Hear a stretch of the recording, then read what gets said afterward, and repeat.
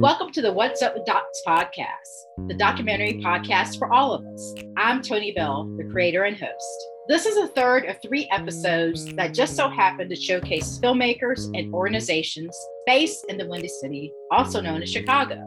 For our land acknowledgement, we respectfully recognize the Council of the Three Fires, the Ottawa, the Ojibwe, the Potawatomi Nations, and the Illinois Confederacy, the Peoria and Kaskaskia Nations, who have stewarded the land throughout generations. Many other nations, including the Miami, the Ho-Chunk, Menominee, the Fox, and Sauk peoples, also call the Chicago region home. Indigenous people continue to live in this area and celebrate their traditional teachings and lifeways. The What's Up with Docs podcast embraces our commitment to Indigenous rights, racial justice, and cultural equity, not only through this statement, but also in our programming and relationships with Indigenous communities. In this episode, I speak with DP and director Ashley O'Shea. We chat about the uniqueness of Chicago filmmakers, how she discovered her love of cinematography, her work on national brands and Surviving R. Kelly, and her feature film debut, Unapologetic, which centers queer Black women in the Black Lives Matter movement. Because we've got to show love for Chi-Town, and it's so important for Black folks to both stand in our righteous rage and joy. This week's song is Jamila Woods' Basquiat, featuring Saba. Here's our conversation, which was recorded in June 2021. We met for the first time, I believe, in New Orleans. Were you part of Firelight's documentary lab? Okay, so that's, the retreat down there, And I was working more with the Impact producers, but there were some sessions that we had together with the Impact people, with the documentary people. So I don't think we got a chance to like really sit down and chat in depth, but like that's where I first remember meeting you and saw your, you screened a trailer. No, it was a terrible works in progress. Oh, okay, it was. Not terrible, but I think that was the retreat where they like had the fellows do their show their works in progress, and I thought I was almost done with the film, of course, and it wasn't bad. It was just Wait. So talk about that. They were like, okay, you were like, okay, I'm finished, and they're like, no. Yeah, well, no, it was just like I knew I wasn't finished because it wasn't the full film, but right. I had kind of tried to this is how I snuck into a lot of rough cut labs.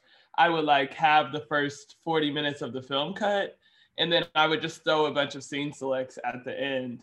So I think it just ended up being a really long, maybe not super, but it was like longer than a lot of other people in the group that I brought, because some people brought demos, like trailers, and I was like, no, I'm trying to screen this whole thing. And we got a lot of good feedback, but I'm more so thinking back, having finished the film now, thinking about that cut, I like absolutely know it wasn't close to being, because that was 2017 or whatever you said, like that. Yeah, we weren't even done filming yet. I don't know. It's just crazy to think about now. Well, I mean, that's one thing that we really haven't talked about on the podcast is that there are opportunities for filmmakers to screen their works in progress, either like through submitting to markets, or if you're part of a cohort, like you were part of the Firelight documentary lab, be able to screen. So what were some of the things that you, like, what I want to ask, like, what were your expectations when you were going in to kind of screen your work in progress? And then what was some of the feedback you got that really helped to kind of bring your project to the next level? I was just hoping for any type of advice to really just like guide my directorial vision. Before Unapologetic, I had directed a few shorts, but I was much more of a cinematographer. And even the work that I was doing while, to sustain myself while I was filming Unapologetic was cinematography. So the thought of like trying to cut together a 90-minute film with what I would say was very like, I didn't go through like a research and development period. I just started filming like at the different protests and events, had felt the connection as a director, and I knew that I could bring a really unique perspective as a fellow Black woman. So I was really just needing advice on how to like cut together a piece that flows well, really from piece to piece to piece. And there were so many elements because we were like, we were focusing on Janae and Bella, like these two journeys that they were going on, but then there was this whole other, everything that was happening in Chicago. And, you know, back to me being a DP, it kind of sometimes was detrimental because I had gone and filmed a lot of these protests and events, and like, you know, I connected to what they were talking about, and I felt like we should definitely give space to talk about this campaign that happened or this protest that happened. And, you know, it just got to a point where it's just too much for people to digest. So, yeah, when I would say initially when I was going to those labs, it was much more like, it wasn't a character-driven story as much, because I was just trying to throw everything as much as I could in. So were you like, was your work sample like just all protests? It wasn't all protests. It just wasn't. We didn't have enough of Janae and Bella's journeys to support. Yeah. There's their through lines. Yeah. Right. Or I was trying to force it certain ways that didn't make sense, and like, you know, it was like I realized that the protests were not what was going to carry the film. It was like these two characters. And once I, you know, realized that, you know, and started to just like allow the process to happen as it may, you know, and just allowing them to go through life. Like we couldn't, you know, it was something that was hard to force because you're like capturing this longitudinal journey. So I couldn't be like, you know, it was 4.5 years when it was all said and done, but that was when I started screening it, it was probably at like the 2.5 year mark. 75% of their journeys of the films was shot in like the last year of production. But that, you know, that's how life goes. You can't. Janae and Bella are like both like very very compelling characters and engaged and passionate, and also funny too. And I can't remember which one it was, but was it Janae? I can't remember if it was Janae or Bella, but there was this one scene where one of them talk about their love life. It was Bella. And I knew you were about to say that. Okay. Yes, okay. She was talking about dating men. Yeah. So, but talk about that, like, because like that's it's a really, but it's like it's kind of a slice of life, and I could just so relate to that. We were constantly talking about the film as from the perspective of these two Black queer women, but we were trying to figure out a way to not make it entirely about their love lives or who they're sleeping with. Because a lot of people's expectation when we said that was like, they need to see the queerness. And it's just like, okay, it's not like they walk around like telling all their business and XYZ.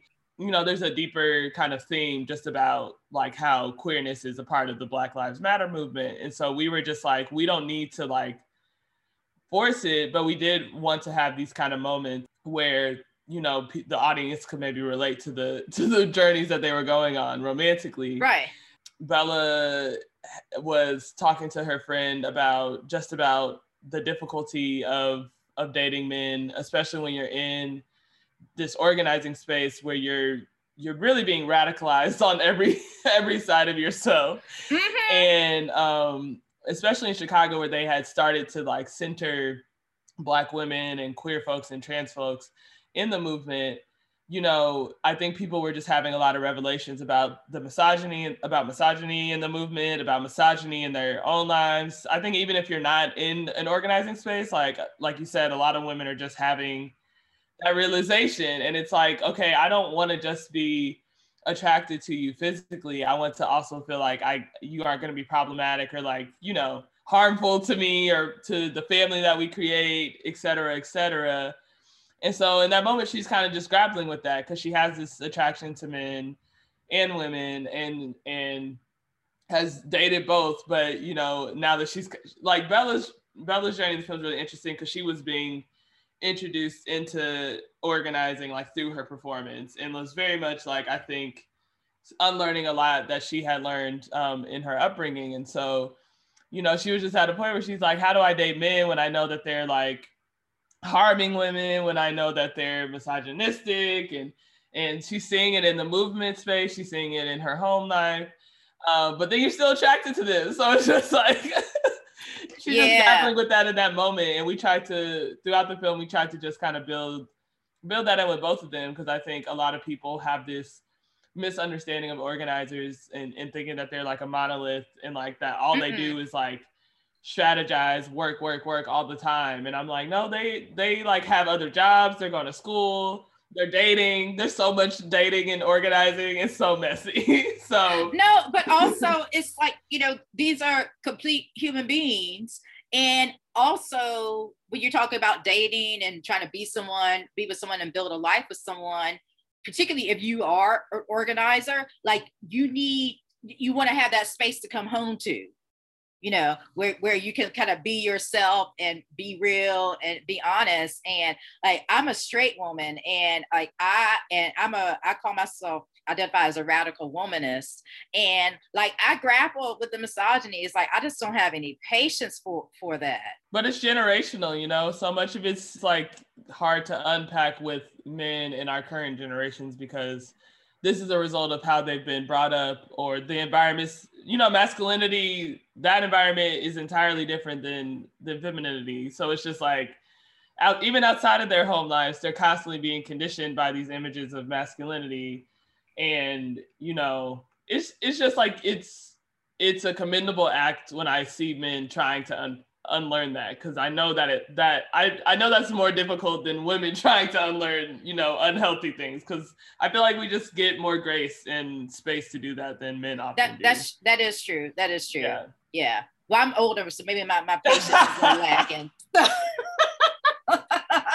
But it's something to think is thinking about, because like, I mean, you just want to feel safe with the person that you're with. Are you born and raised in Chicago? I'm from Indianapolis, actually. So how long have you been in Chi-Town? I've been in the Chicagoland area for 10 years. So if you talk to a Chicagoan, they don't consider the suburbs like a real part of Chicago. So I came here because I went to Northwestern for undergrad, and that's like up in the northern burbs of, it's literally just north of Chicago and Evanston. And then, after I graduated, I basically moved down to the city and started Unapologetic, but also started the rest of trying to have a career. Did you go to school for film? Yeah, I went to film school. And you always wanted to be a DP, a cinematographer? So I was just talking about this actually because I was talking to a class at UC Berkeley. So I started making films, or like learning about filmmaking, as early as like the 8th grade. I had started to just like understand that there were people that were behind the scenes of like everything we were seeing on TV and in the theater. And my mom saw my like passion for that, because I started making these like really jank home videos, like music videos, because my family had like a camcorder and everything, like, and I, back then it was like having a computer with like software on it was like a big deal. So my mom put me in this kind of like a youth media training program in Indianapolis. And we like worked on this teen produced television show that like went on public access TV. And that was when I really that's when I just learned kind of like all the different jobs that there can be in media, although that was like much more like news leaning than film. But yeah, then I went to like film camp at Northwestern in high school. And I think around that time was when I realized that cinematography felt like what came most naturally to me. And I'm really like, I've always been interested in like process and like technical things. So I really like how I really gravitated to cinematography, because it's like a part of filmmaking where if you have a problem, there's like almost 9 times out of 10 a very clear solution to fixing it, versus like directing and screenwriting is like more it's more vague and mm-hmm. It's very like, it changes person to person.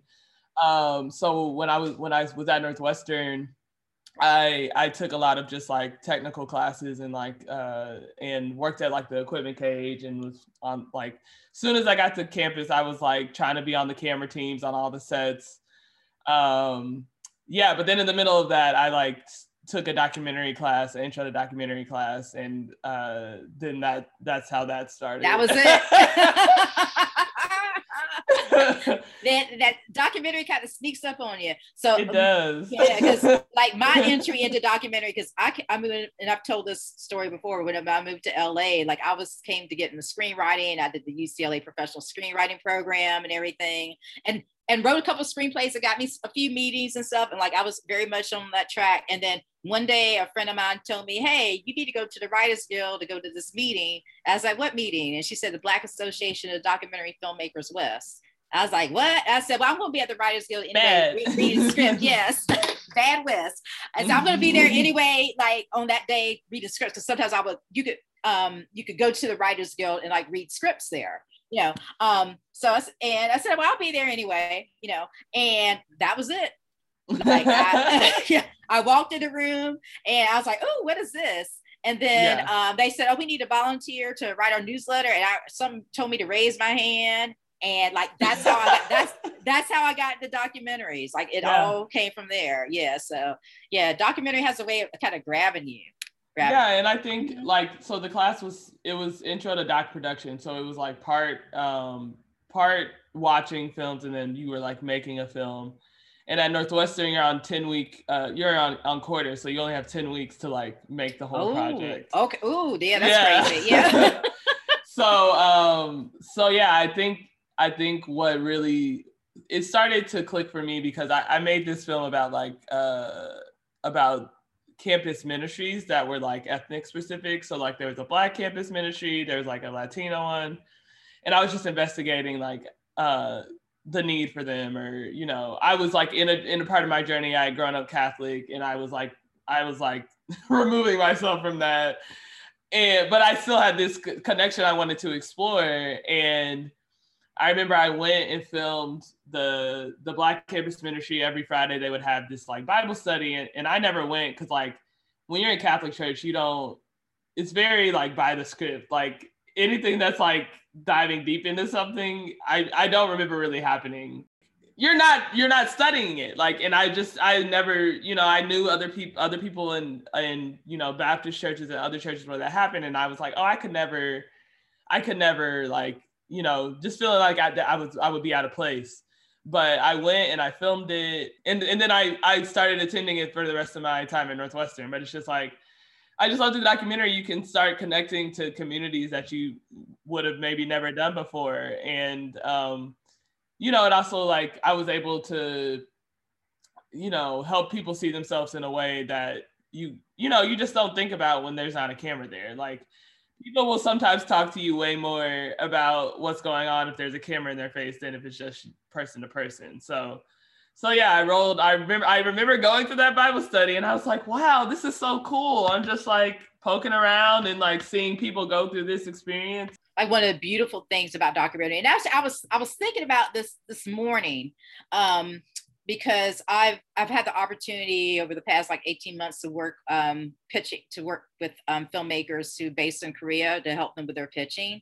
And I'm learning, like through the process of, helping these people with their pitches, I'm learning so much about, South Korean society and culture and things that I didn't know about, but in histories. And like, for example, I mean, a lot of people may not know, but South Korea has this really strong tradition, and the people coming out to protest and like getting things done politically. I mean, they remove presidents.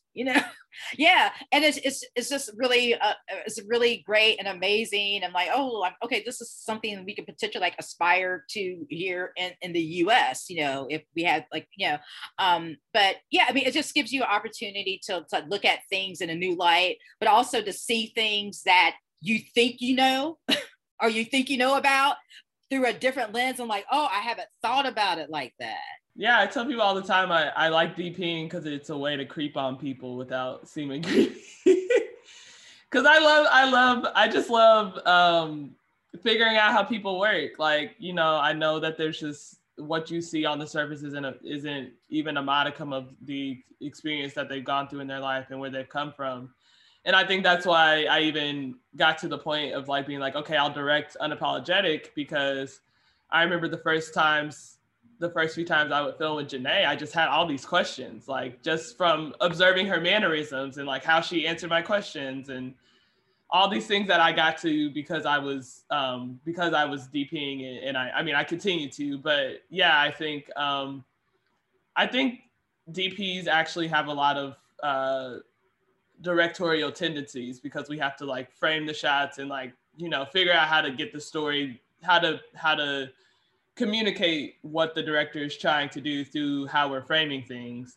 And so that's why I'm finally leaning into this like director DP thing, because I think, you know, it can go hand in hand. It doesn't have to be such a hard line. And, you know, everybody's hybrid now. So everybody's hybrid now. Multi-hyphenate, as they say. Yeah, writer, director, right. Et cetera. So when you were kind of entering the industry, like from the perspective of being this DP, but I want you to kind of talk about what are some of the differences, like when you have that DP hat on and then when you have that director hat on. What I appreciate about DPing, or maybe why I gravitate to it more, is because I'm usually like falling in line with somebody else's vision. And, you know, I enjoy the opportunity to like hear what the director wants to capture or portray. And then I'm able to be like, okay, here are the tools that we can use to be able to do that for you. And then when we're actually on set or like out filming a scene, I just enjoy just like only having to focus on the job that I need to do, and that's what made it hard sometimes trying to do both on Unapologetic, because I'm trying to like make sure that the subjects feel like I'm communicating with them and that I'm present, but that I also like don't mess up the shot. Which I do think it's like achievable. Like I didn't really get to that point till like the end of production, like being able to when I'm coming onto a scene or coming to film with Janae or Bella, like not immediately jumping into filming, like taking the time to talk to them about where we're at, how their days are going, like I remember the scene in the film where Bella's at the gang barbecue with her family, and I didn't know it was like a gang picnic on the way there. Uh-oh. But not even in terms of like, not danger necessarily, but like I picked Bella up, and, you know, that car ride gave me the time to be able to figure out, you know, what we were getting into. And, you know, a lot of people at the picnic she had grown up with, they were family. They, you know, nobody was going to mess with us, but you know, just understanding the flow of that. So then as the DP, now I can like think about what different moments in the scene I need to get in order to make it a scene. And I would say within that, it was also really helpful to have, I think as a director, you have to know who's on your team and like how they can best help you get to where you need to go. So like my producer, Morgan Elise Johnson, was on that shoot with me. And we honestly actually didn't get to film that many scenes together because I was usually one woman banding it for a lot of things. For a long time. It was just you.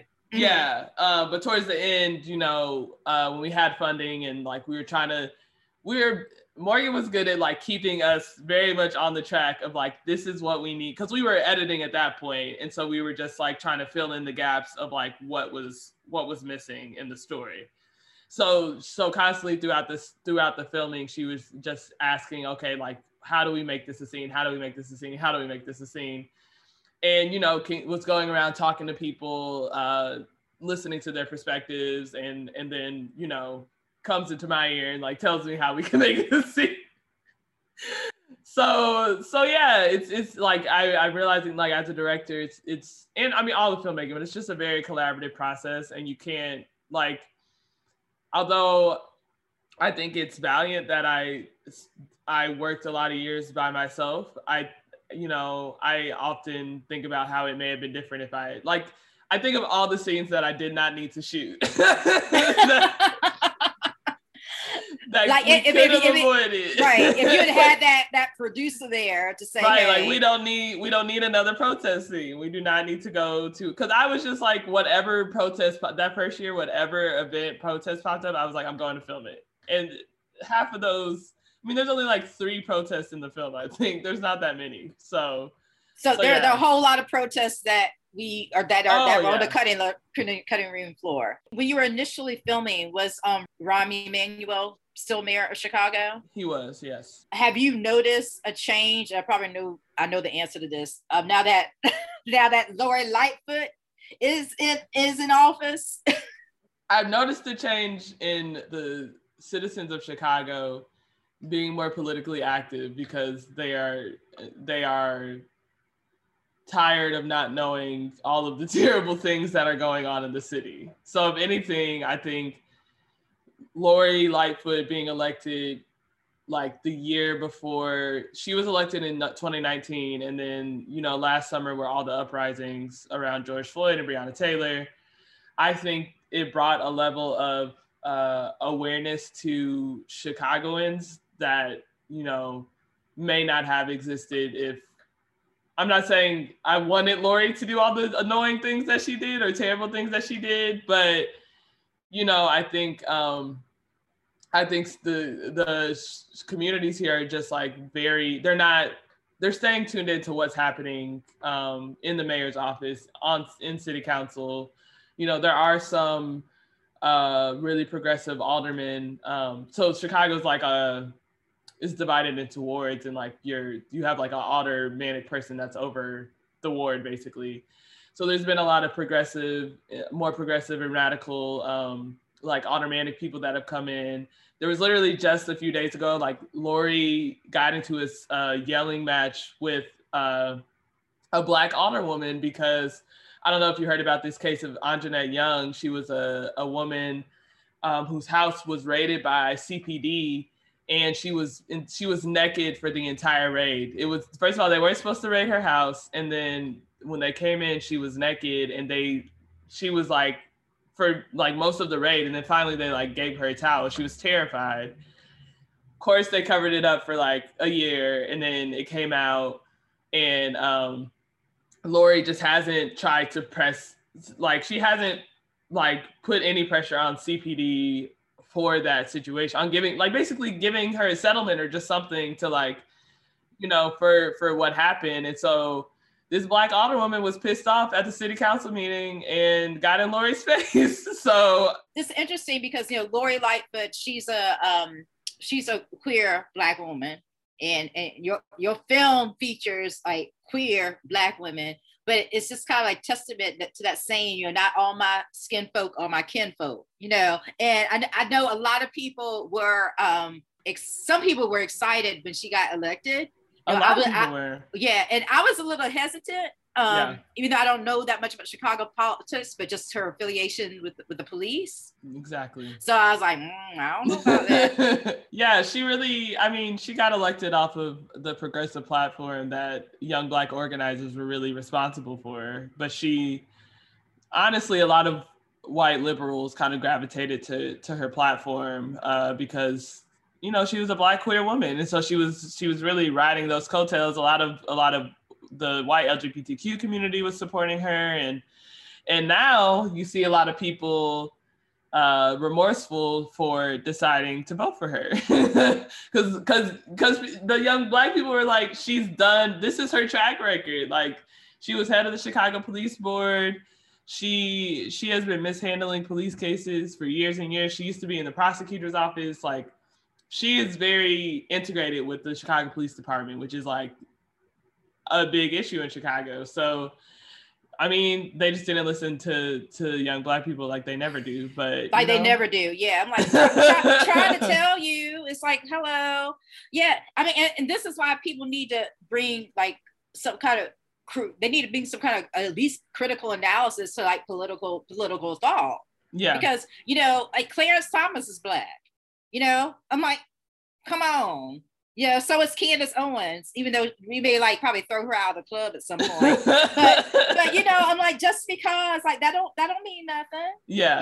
That don't mean it. You need to okay, look at that, but then you need to look at how they look at their policy, look how they are in the world. Well, one thing I wanted to ask too is particularly about Bella and Janae. They're activists, have they considered potentially getting into political office? Like, I mean, I know they're really young, but just considering, we always think millennials are young. I don't know why I think millennials. Yeah, like, not no more. We're getting up there. I know. Well, I'm 50, so like to me, like everybody under like 40 and under looks 12 to me. I'm at that point in my life, you know. I'm like, why are you? No, it's the Gen Zers now that are the baby babies. Yeah, exactly. But the millennials, y'all in your 30s now, so yeah, we're getting up there. Yeah, so it's like y'all grown. But have they thought about getting into political office, considering just what you talked about, how they're more progressive, like aldermen, more, but also, I mean, I think this is happening across the country too, because in New York, I forget in the mayor's race, the primary race or whatever, there's like a socialist candidate who is in the running, and then San Francisco has elected a lot of socialist folks on the city council. So like in pockets of the country, there seem to be opportunities for progressives to get in on those like local city politics, which is where we can start to kind of like really make those changes. Yeah. So is that something they've considered at all? I think Janae's pathway is more aligned with like getting involved in policy work, because that's a lot of what she's been trying to do, is figuring out how to merge everything that she's gained in academia, all the knowledge that she's gained in academia, how to merge that with like everything that she's experienced through her grassroots organizing. So I know she just started a new job at like the National Justice Women's Institute or something. It's like some really dope organization that's advocating for Black women. And even when she was in Black Youth Project 100, she helped author a couple of the policy agendas, like the agenda to build Black futures, that they took to Congress, to a lot of Congress people. And then she helped author agenda about decriminalizing marijuana. I think that'll be more of Janae's pathway. And then Bella, Bella at one point in the past year told me she wants to run for president, but Bella will, I could see Bella in a public office. I don't want her to be president because there's way too much risk and she doesn't have a filter. But no, I could definitely see her being like an alderperson or involved on the local level, because she's just so tapped in with the community and is one of the few people in organizing space that like actually like what they're organizing around. She has a lot of real life experience. A lot of people will come from academia or, not direct backgrounds in oppressed communities, even though they're Black. And so yeah, Bella, I who knows, maybe in a few years we'll see her out here. But yeah, they're both, I think, well equipped to they just know what's going on in how to translate it to a policy level. So Bella interviewed Lori Lightfoot for so my producer Morgan, she has a publication called The Tribe, and Bella interviewed Lori. I was worried. I was like, sis, the streets gonna ban you. But no, she asked her hard questions, and she, when she wrote the article, she had a lot of really good statistical backup in response to, like, basically Lori was just like spouting lies. And Bella brought the receipts. Right, exactly. Like, no. Like, when I first saw Apologetic, like I loved it in so many levels, but also it brought to mind the Combahee River Collective. And for those of you who aren't familiar with the Combahee River Collective, they were a group of Black queer women in the 1970s who got together to create a womanist / I hesitate to use the word feminist agenda for basically that centered Black women. And particularly Black women of the working class. And it was founded, one of the founding members was Barbara Smith. And like I said, they were around from 1974 to 1980. But one of their most notable statements was the Combahee River Collective. Combahee River, the Combahee River Collective statement. And when I was watching your film, like I felt like Bella and Janae were like, these are like the granddaughters of these women. Yeah, that I just carrying on. They're carrying on this incredible legacy, which for a lot of us like gave us like our feminist roots, and also the collective was really instrumental in forming the beginnings of what we now know as like intersectionality. The intersectional piece, definitely, and I think a lot of Janae and Bella and the larger organizing community in Chicago are really a reflection of that work, and recognizing that you don't have to just show up with one part of your identity in order to be able to fight for your community. And that was something that for a long time in Chicago wasn't being centered. And so, you know, that's why I didn't have a research and development period for my film, because by the time when I started filming in 2015, you know, BYP 100, Let Us Breathe, Assata's Daughters, all of these young Black organizations in Chicago were recentering the perspective, these intersectional perspectives. And it was just remarkable, the work that they were getting done. And it was just like, proving the point that if you have an intersectional approach, and if you're allowing people to show up as their full selves, that, you know, we can all get to that point of freedom if we're not like sectioning off, you know, these different identities. I actually recently completed this training on Thursday and Friday with Art Equity called Everyday Justice, Anti-Racism as Daily Practice. And it was a training for folks who work in organizations to actually train folks on how to be actively anti-racist. And one thing that Carmen, who I'm completely blanking on Carmen's last name, so my apologies, Carmen, but who's one of the founders of Art Equity, said that it's impossible to separate these identities. Like this is who we are. And it when she said that, it really made me think about when Obama and Hillary were running against each other, particularly during the primaries there. This is before Obama got the nomination. White women would ask me, well, who are you going to pick? And at the time, I'm ashamed to say now, that I was going to vote for John Edwards. That's before he got caught in that hotel room. Yeah, but see, John Edwards, this is before he got caught in the hotel room and they figured out he had a love child and was cheating on his wife with cancer.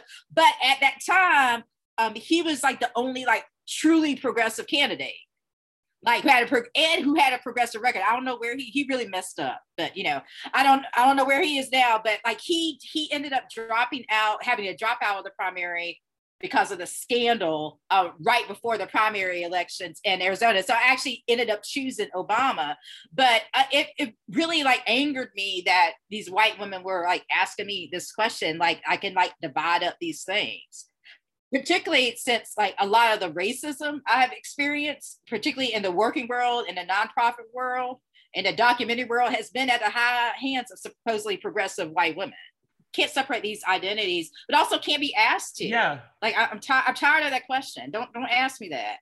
My life is a merging of all of those experiences. So it just doesn't make, I think we feel it a lot more as Black women or just like women of color. And it's just because, you know, a lot of our identities don't exist in a place of privilege. So like we feel it like a lot more, we feel it twofold versus like if you're a white woman or a Black man, you know, you have access to one point of privilege. But I also think it's beautiful to be able to exist at that intersection, because we see life in a way that is you're blinded to if you don't have that identity. So it's also kind of offensive because it's like I don't want to extract this part of myself because I really enjoy it. It's a part of who I am, and yeah, that's why it was just so dope to see that being centered in Chicago, because there were a lot of people opposed to it and who had opinions about young Black women or queer folks, non-binary folks, like being at the center.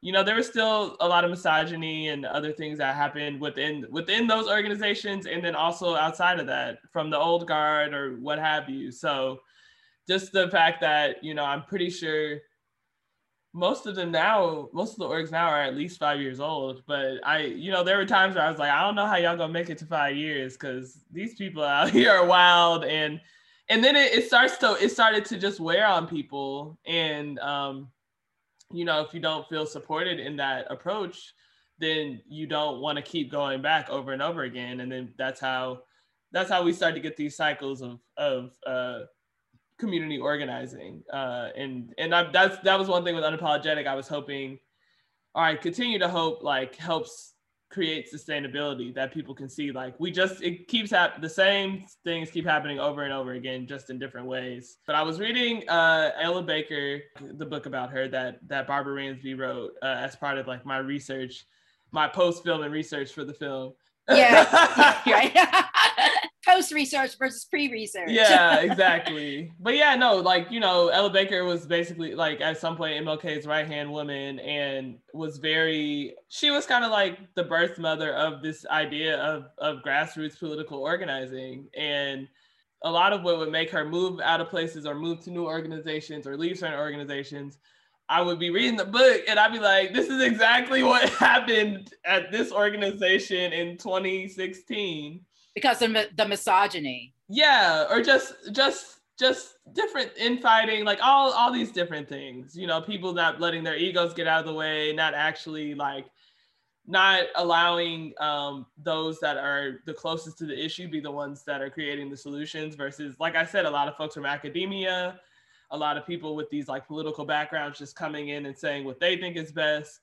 And so yeah, I hope that the film can kind of serve as a space for people to investigate that. And, I've been telling people recently, like, show up to the movement how you best can do it, and not in a way that you have conceptualized for yourself. Because I was the academic person. So when I saw everything happening in Chicago, I was just like, I don't think my best place is, like, embedded in these organizations. It might be to use my skills as a filmmaker to archive this moment, and that's what I know, and not try to force it like a lot of people I end up doing. How did you kind of consciously come to that idea that you were going to take that approach, particularly because, like you're saying, you're coming from academia, but also because you're not from Chicago, even though, like, now you've been there 10 years. So how did you consciously say, I'm going to, like, embrace my identity as, like, a non-Chicagoan, like, non-community organizer, to kind of, like, help, to work with these people to enhance and amplify their message? Do you want the real answer? Yeah, girl, tell the truth. Come on. Honestly, I think it was fear. I'm like, this is like unpacking with my therapist, but no, because I had the thought. The way my brain works is, like, I had the thought, and then it, like, spirals to, like, down the trail all the way back to, like, my childhood somehow. But anyway, I was always, like, before I got to Northwestern, I was a very by the book type person. I was like the goody two shoes. I have a smart mouth, but, like, it was only at home. At school, I was always trying to get the straight A's and follow the rules. And, in high school, I think I started to realize, like, okay, there's something a little wrong with the world, because I went to a predominantly white high school with, like, a lot of wealthy white kids. And so that's probably, and, I started going to diversity conferences and stuff, and I started to be like, okay, something seems a little off with, like, what these white people are doing. And then in college, I would say that maybe was the most I was involved with activism, because that was when Trayvon Martin and Mike Brown happened.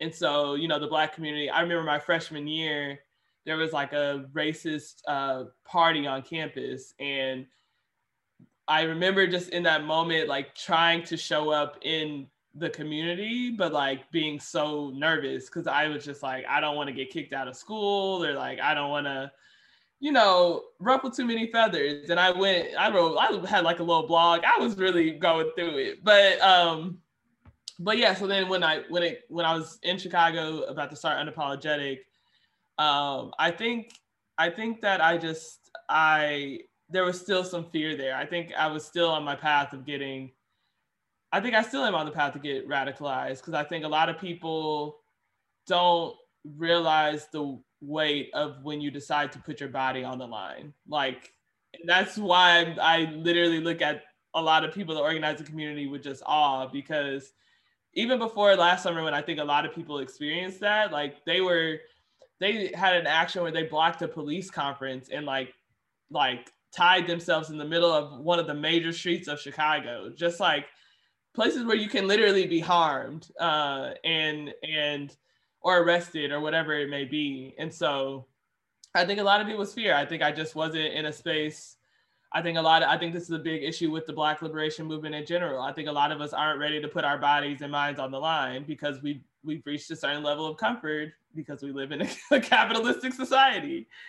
And I'll say that, like, I think I'm just not there yet. And so for me, I was just, but I just like I said, it was a moment and I just didn't want it to pass by without having to contribute it in some way. And so I think, I mean, who's to say if this was the safer option, because it was still hard as fuck. It maybe was a little bit easier on my mental health, but you know, I think that you know, it started out as like it was rooted in that, and then I think it kind of progressed more to like, but no, this makes sense. Like this is because as I was starting to film and be in different communities, I was seeing that people weren't documenting their work like in a way that was like a long form. It was very immediate. And I'm just like, and you know, it's even hard now because like trying to move on to new projects, because I still want to be there to help people document, but like there just aren't enough people in the community documenting it, even if it's not being turned into like a feature-length film. Yeah, for the purpose of an archive for history, because this is part of history. Exactly. Mm-hmm, mm-hmm. Exactly. And I think it's gotten a little better, especially with, you know, smartphones and like there's like a couple production companies, groups here that like just try to focus on that. So that's nice. It's nice to see people like seeing media as a pathway to like being like people be calling me an activist, I guess. But you know, it's a way to be an organizer, activist. Mm-hmm. I just don't claim it because I'm like, I've seen the work they do. I'm like, I don't do that. But you know, it's just like directing. It doesn't have to look a certain way for That's true. That's true. Well, I kind of want to go back to that fear piece, and I just want to like thank you for just being so no, but I just want to thank you for being so honest and so candid about that, because I think that's a very real fear that's actually it's rooted in reality, because those of us who have achieved a certain level of comfort, like whatever it may be, or who have maybe learned to be comfortable with the uncomfortable, because there's that too. When we are called to step out and to speak up, like there is a fear there, because I mean, there's retaliation is real. You know, there are like very real world consequences, but also that when you look at the history of particularly leaders and like the civil rights movement, what I would say, like by the 1970s, most of the major civil rights leaders were either dead or imprisoned or in exile. You know, so I mean, I just want to acknowledge that that this fear is not baseless, but also like we cannot overcome our fears until we like look at them in the face, you know, and analyze them for what they are. So I just wanted to say that.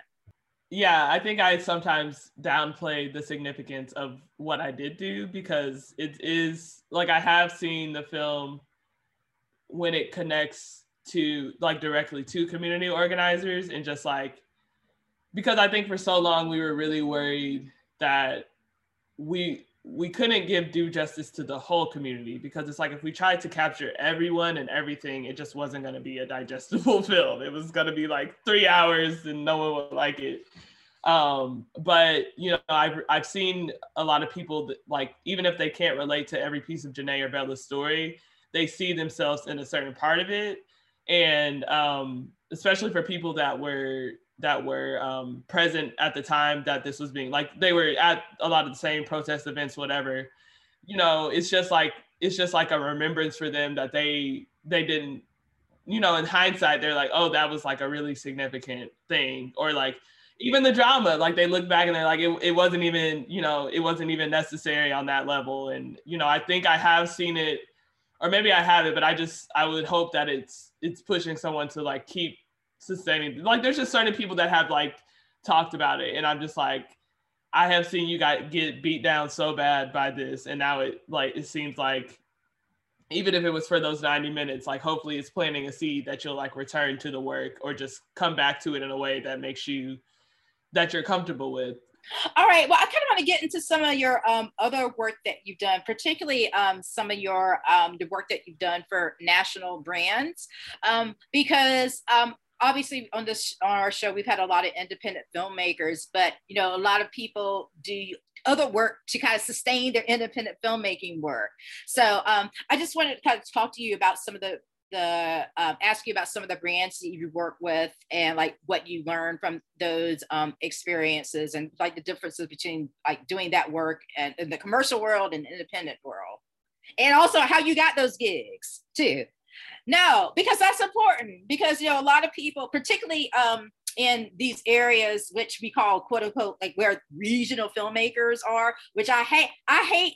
First of all, I hate that phrase regional filmmakers because we all live in regions. Yeah. But I know what you mean, not New York or LA. Yeah, exactly. And I'm in LA. I'm like, that's just stupid. You know, it's just. But like, how do people who aren't like in these like major quote unquote major media center? I mean, Chicago's a major media center, but anyway. Yeah. Look, we're like the stepchild, like us, the Bay, like Atlanta, right. New Orleans. We're like the stepchildren. Exactly. like those other people. Right. But like, how do you, particularly for folks who are not in like Hollywood or in New York, like how can they get these types of gigs to kind of sustain themselves so they can actually create maybe the independent work that they want to make? So how did you because you've done work for Nike and a few other things, like, so how did you get those, first of all? You know, part of it honestly is because people from New York or LA come to Chicago and they want to hire local talent. So like, yeah, so for me, my pathway to get to the point where I'm working with more brands was like, I was doing Unapologetic, but then I was also freelancing as a DP. I was working with a couple companies that would give me like one-off gigs, doing like more event stuff or like university presentations, like stuff that wasn't really enticing, but like helping me pay my bills and just like, you know, I was developing a skill. And so I think maybe after 1 or 2 years, because of like my work with Kartimquin and these different companies, a lot of times people would just like pass my name along as someone that could DP. At the time, I was not at the skill level I am at now. I don't know how I got these jobs, but you got to fake it till you make it. That's one tip I will give. And so I, in Chicago, because we are a film city, we are a TV city, but we're still pretty small. So like, if you are in any part of the community and you know what you're doing, within 2 to 3 years, you're gonna rise to the top. Like it was actually less work than, I mean, not to say it wasn't hard, but like, I think you just kind of start to become part of that circle of names that people know. And a lot of the jobs that I get are word of mouth, or it's like I did a commercial shoot for Wilson earlier this year, Wilson Tennis.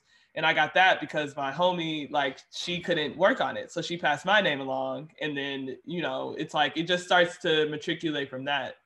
Also, those Brown Girls Doc Mafia has got to be like 4 jobs. I'm not even going to lie. Because I remember there was all that drama on about the database. And I was like, I'm not even getting any work. And then I started getting work and I was like, oh, okay, maybe it's working.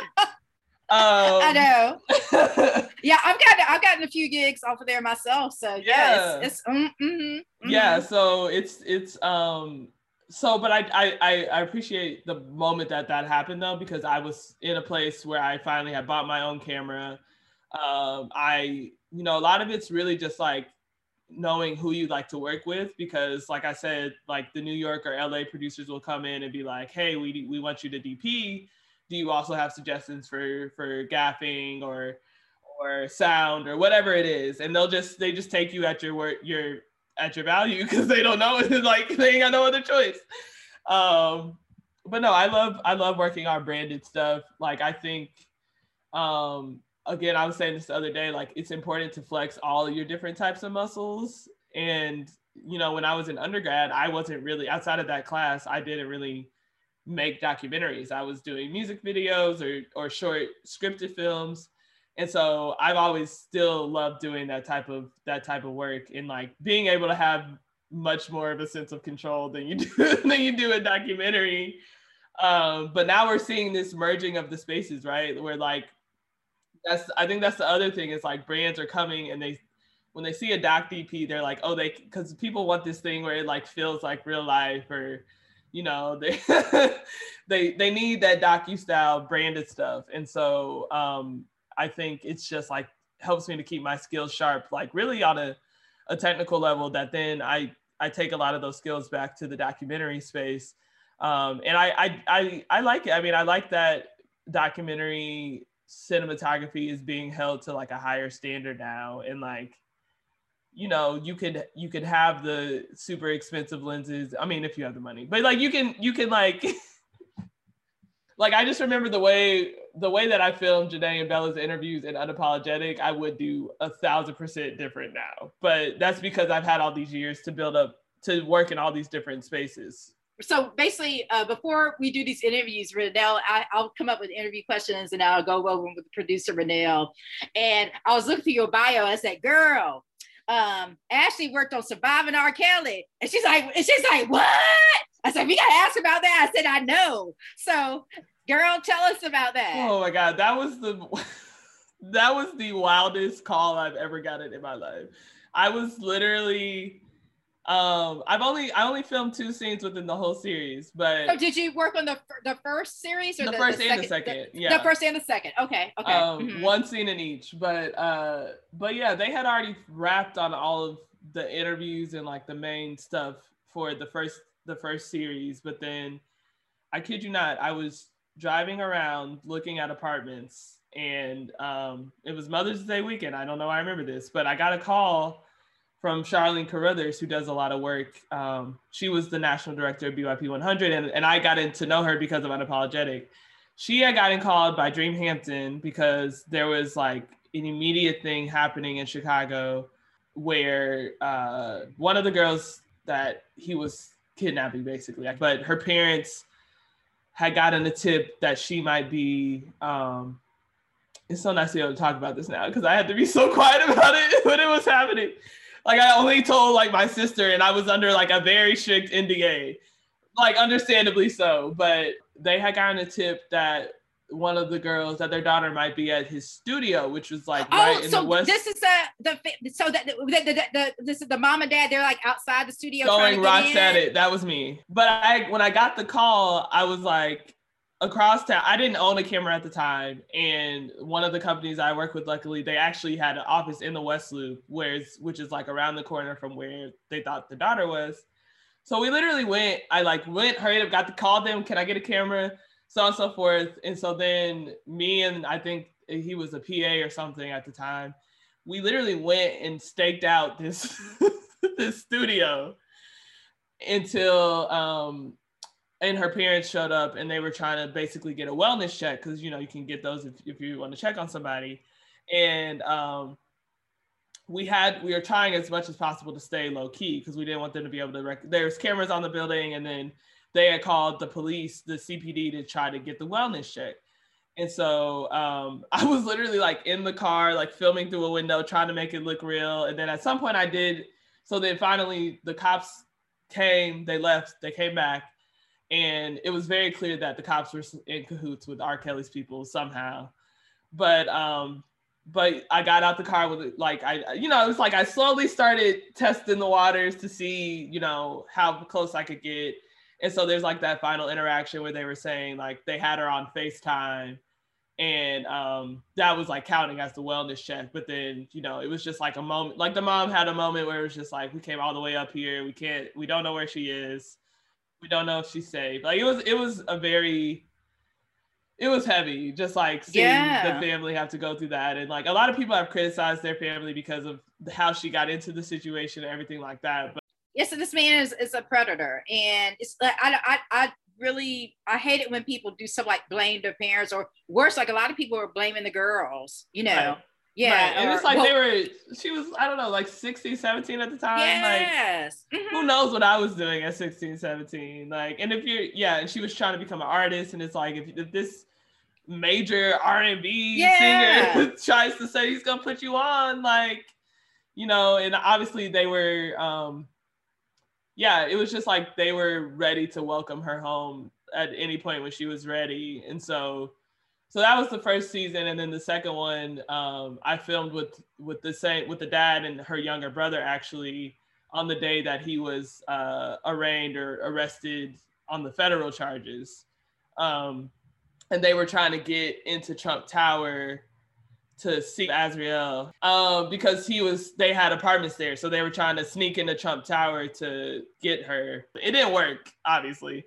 But yeah, I just filmed like a little on the fly. And like, it was, I think maybe a couple weeks later, she actually did end up going home to her family. But like, you know, they were back in Chicago again. I was just like, it had been like a year and a half. And I was just like, man, that's just like a father's love. Cause like, that is a long time. And they've spent a lot of money trying to get her back. So the dad was just like, cause he had been in prison, and he was like, yeah, he's going to federal prison now. Ain't no more. Cause like he could get around a lot of shit in the state prison, but federal, he was like them New York people about to take care of him. I was like, okay. They put him in protective custody. He did. Something did happen with him. I mean, he's still in like something did happen where he was in danger. Yeah. Okay. I don't mind that. I don't mind that. Because see, I actually canceled R. Kelly like in the 90s.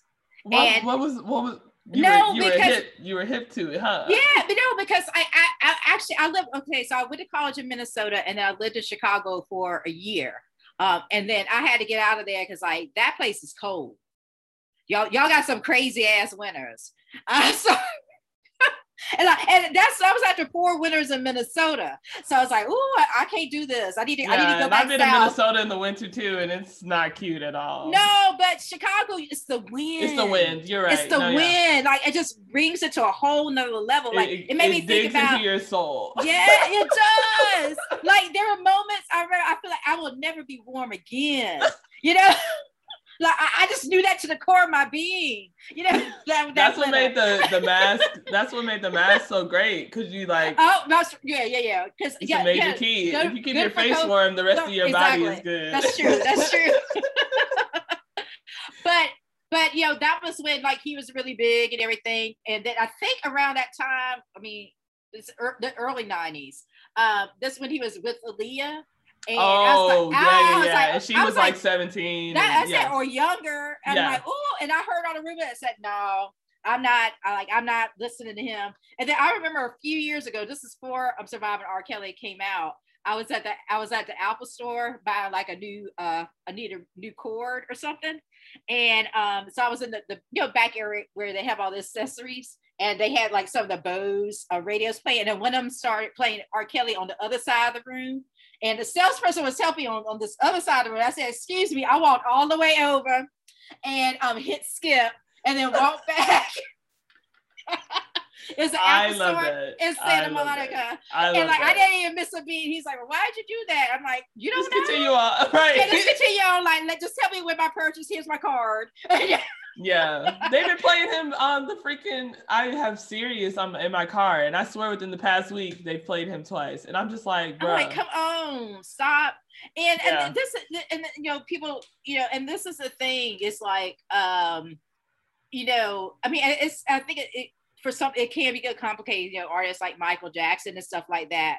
But, you know, I'm thinking like, I'm not paying any money for R. Kelly because I'm not going to contribute to his, like, and I didn't even know about the imprisonment. I was just like, ooh, I knew about Aaliyah and the rumors about the girls. I'm like, okay, that's enough. But I mean, but also this speaks to the power of documentary and that particular one, because like when that series, that first episode of that series hit, it shifted everything. Yeah. No, the state's attorney the state's attorney here, Kim Foxx, she reopened the case against him after the film came out. And I remember even they were doing a preview screening in New York with a bunch of the people that had been in the film, and they had to end it early because there was like a bomb threat or something on the yeah, I remember seeing an interview with Dream Hampton when she talking about that. Yeah. Mm-hmm, mm-hmm. Yeah, but it was just like a lot of it was like once you saw the web and how wide it went, yes. I think that's when people were like, okay, we can't like if there's any, I've seen people still support a lot of other problematic artists, but most people I know have canceled R. Kelly completely. So it's just. And then another thing too, like about it, which like made one thing, they show this, the Dave Chappelle skit, the Piss on You. And like, I remember like when I came out, like I was laughing about that. And I was like, oh no, I shouldn't have been laughing about that. Then you hear the actual story, you're like, that's wow. Oh, yeah. So it kind of, it makes you, I mean, the wonderful thing about that is just how like that project got him in jail. I mean, I think he's in other, because I think he would still be doing what he's doing if it weren't for that. But also it made us kind of question about at least me kind of personally question the things that we kind of like laugh about that maybe we shouldn't laugh about, that particularly because like these are like real people who have been impacted. So yeah. So thank you for your work on that. Yes. Because but also when that came out, both Renelle and I, we went down like the R. Kelly rabbit hole. She went a little deeper because she was like spent a lot of time on YouTube as her best friend.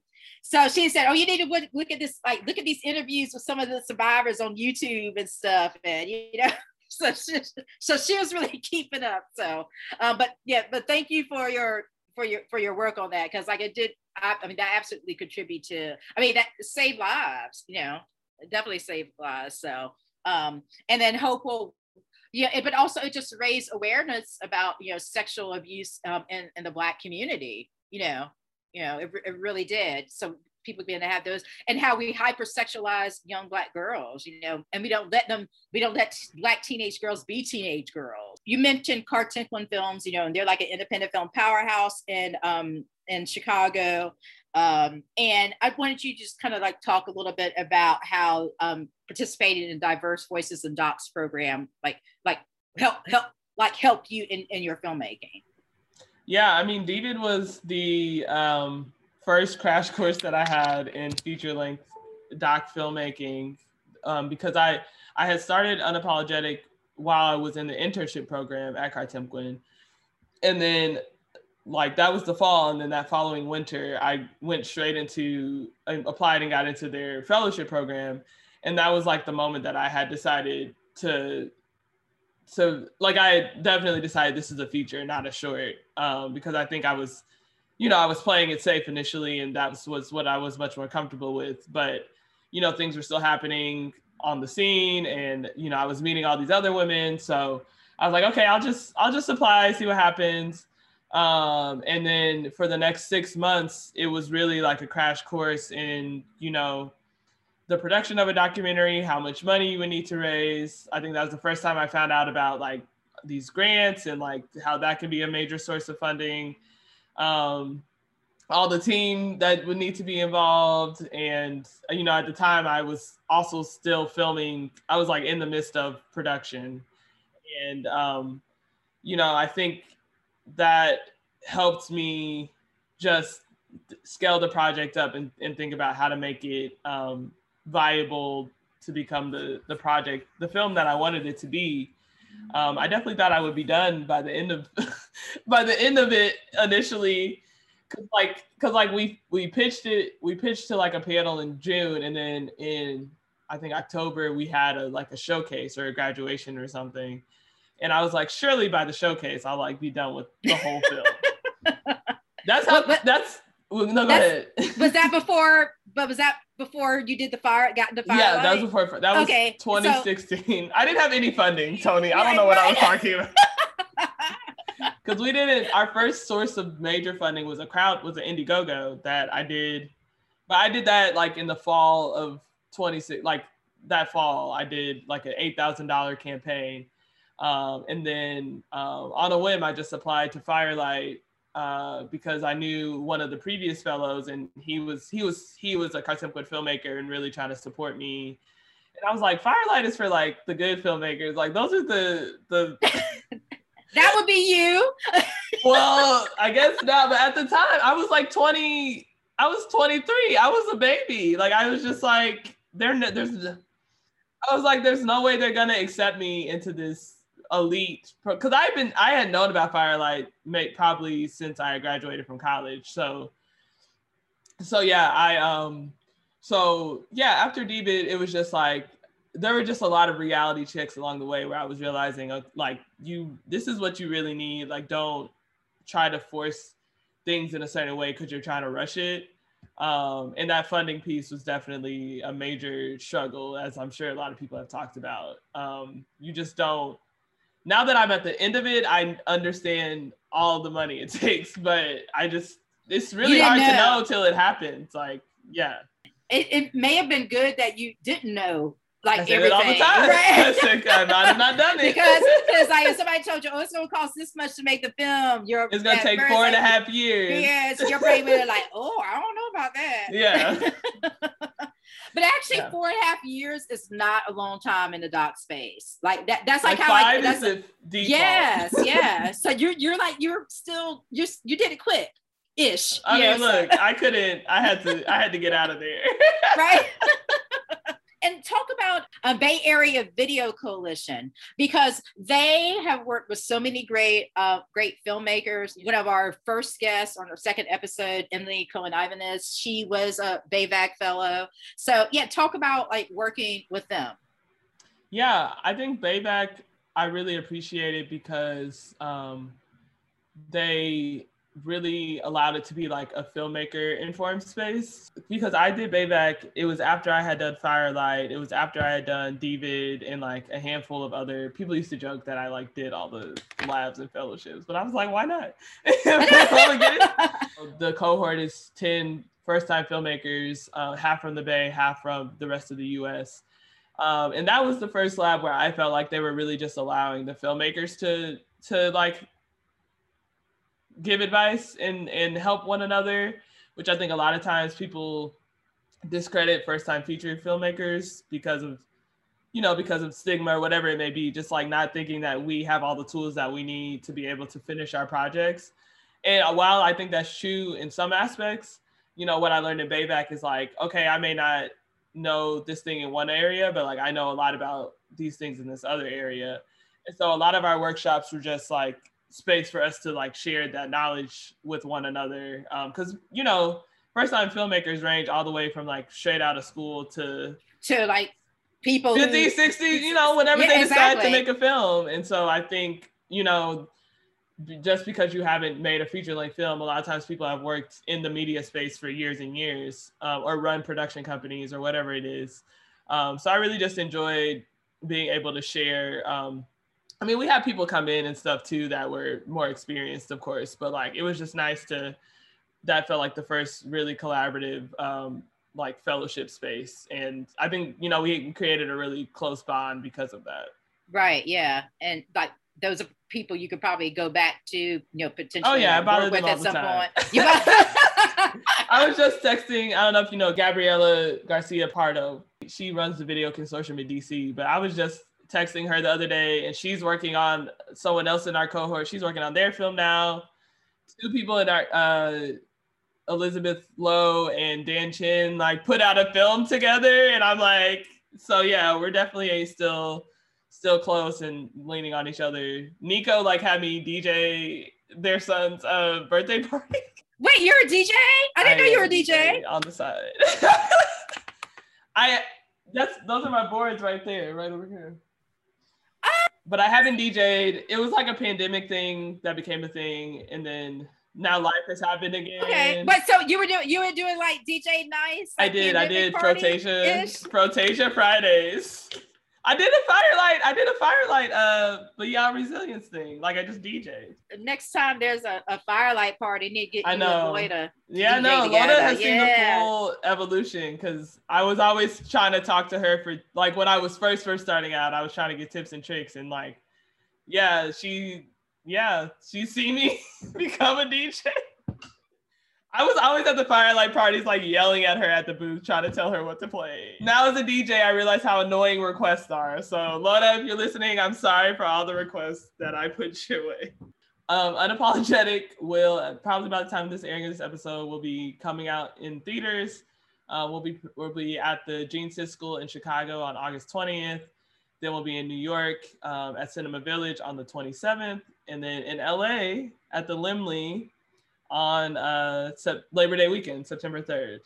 Definitely come out. And then we'll also be in regional markets too, but those are all going to be physical in person. And we'll also be broadcast on PBS POV on December 27th.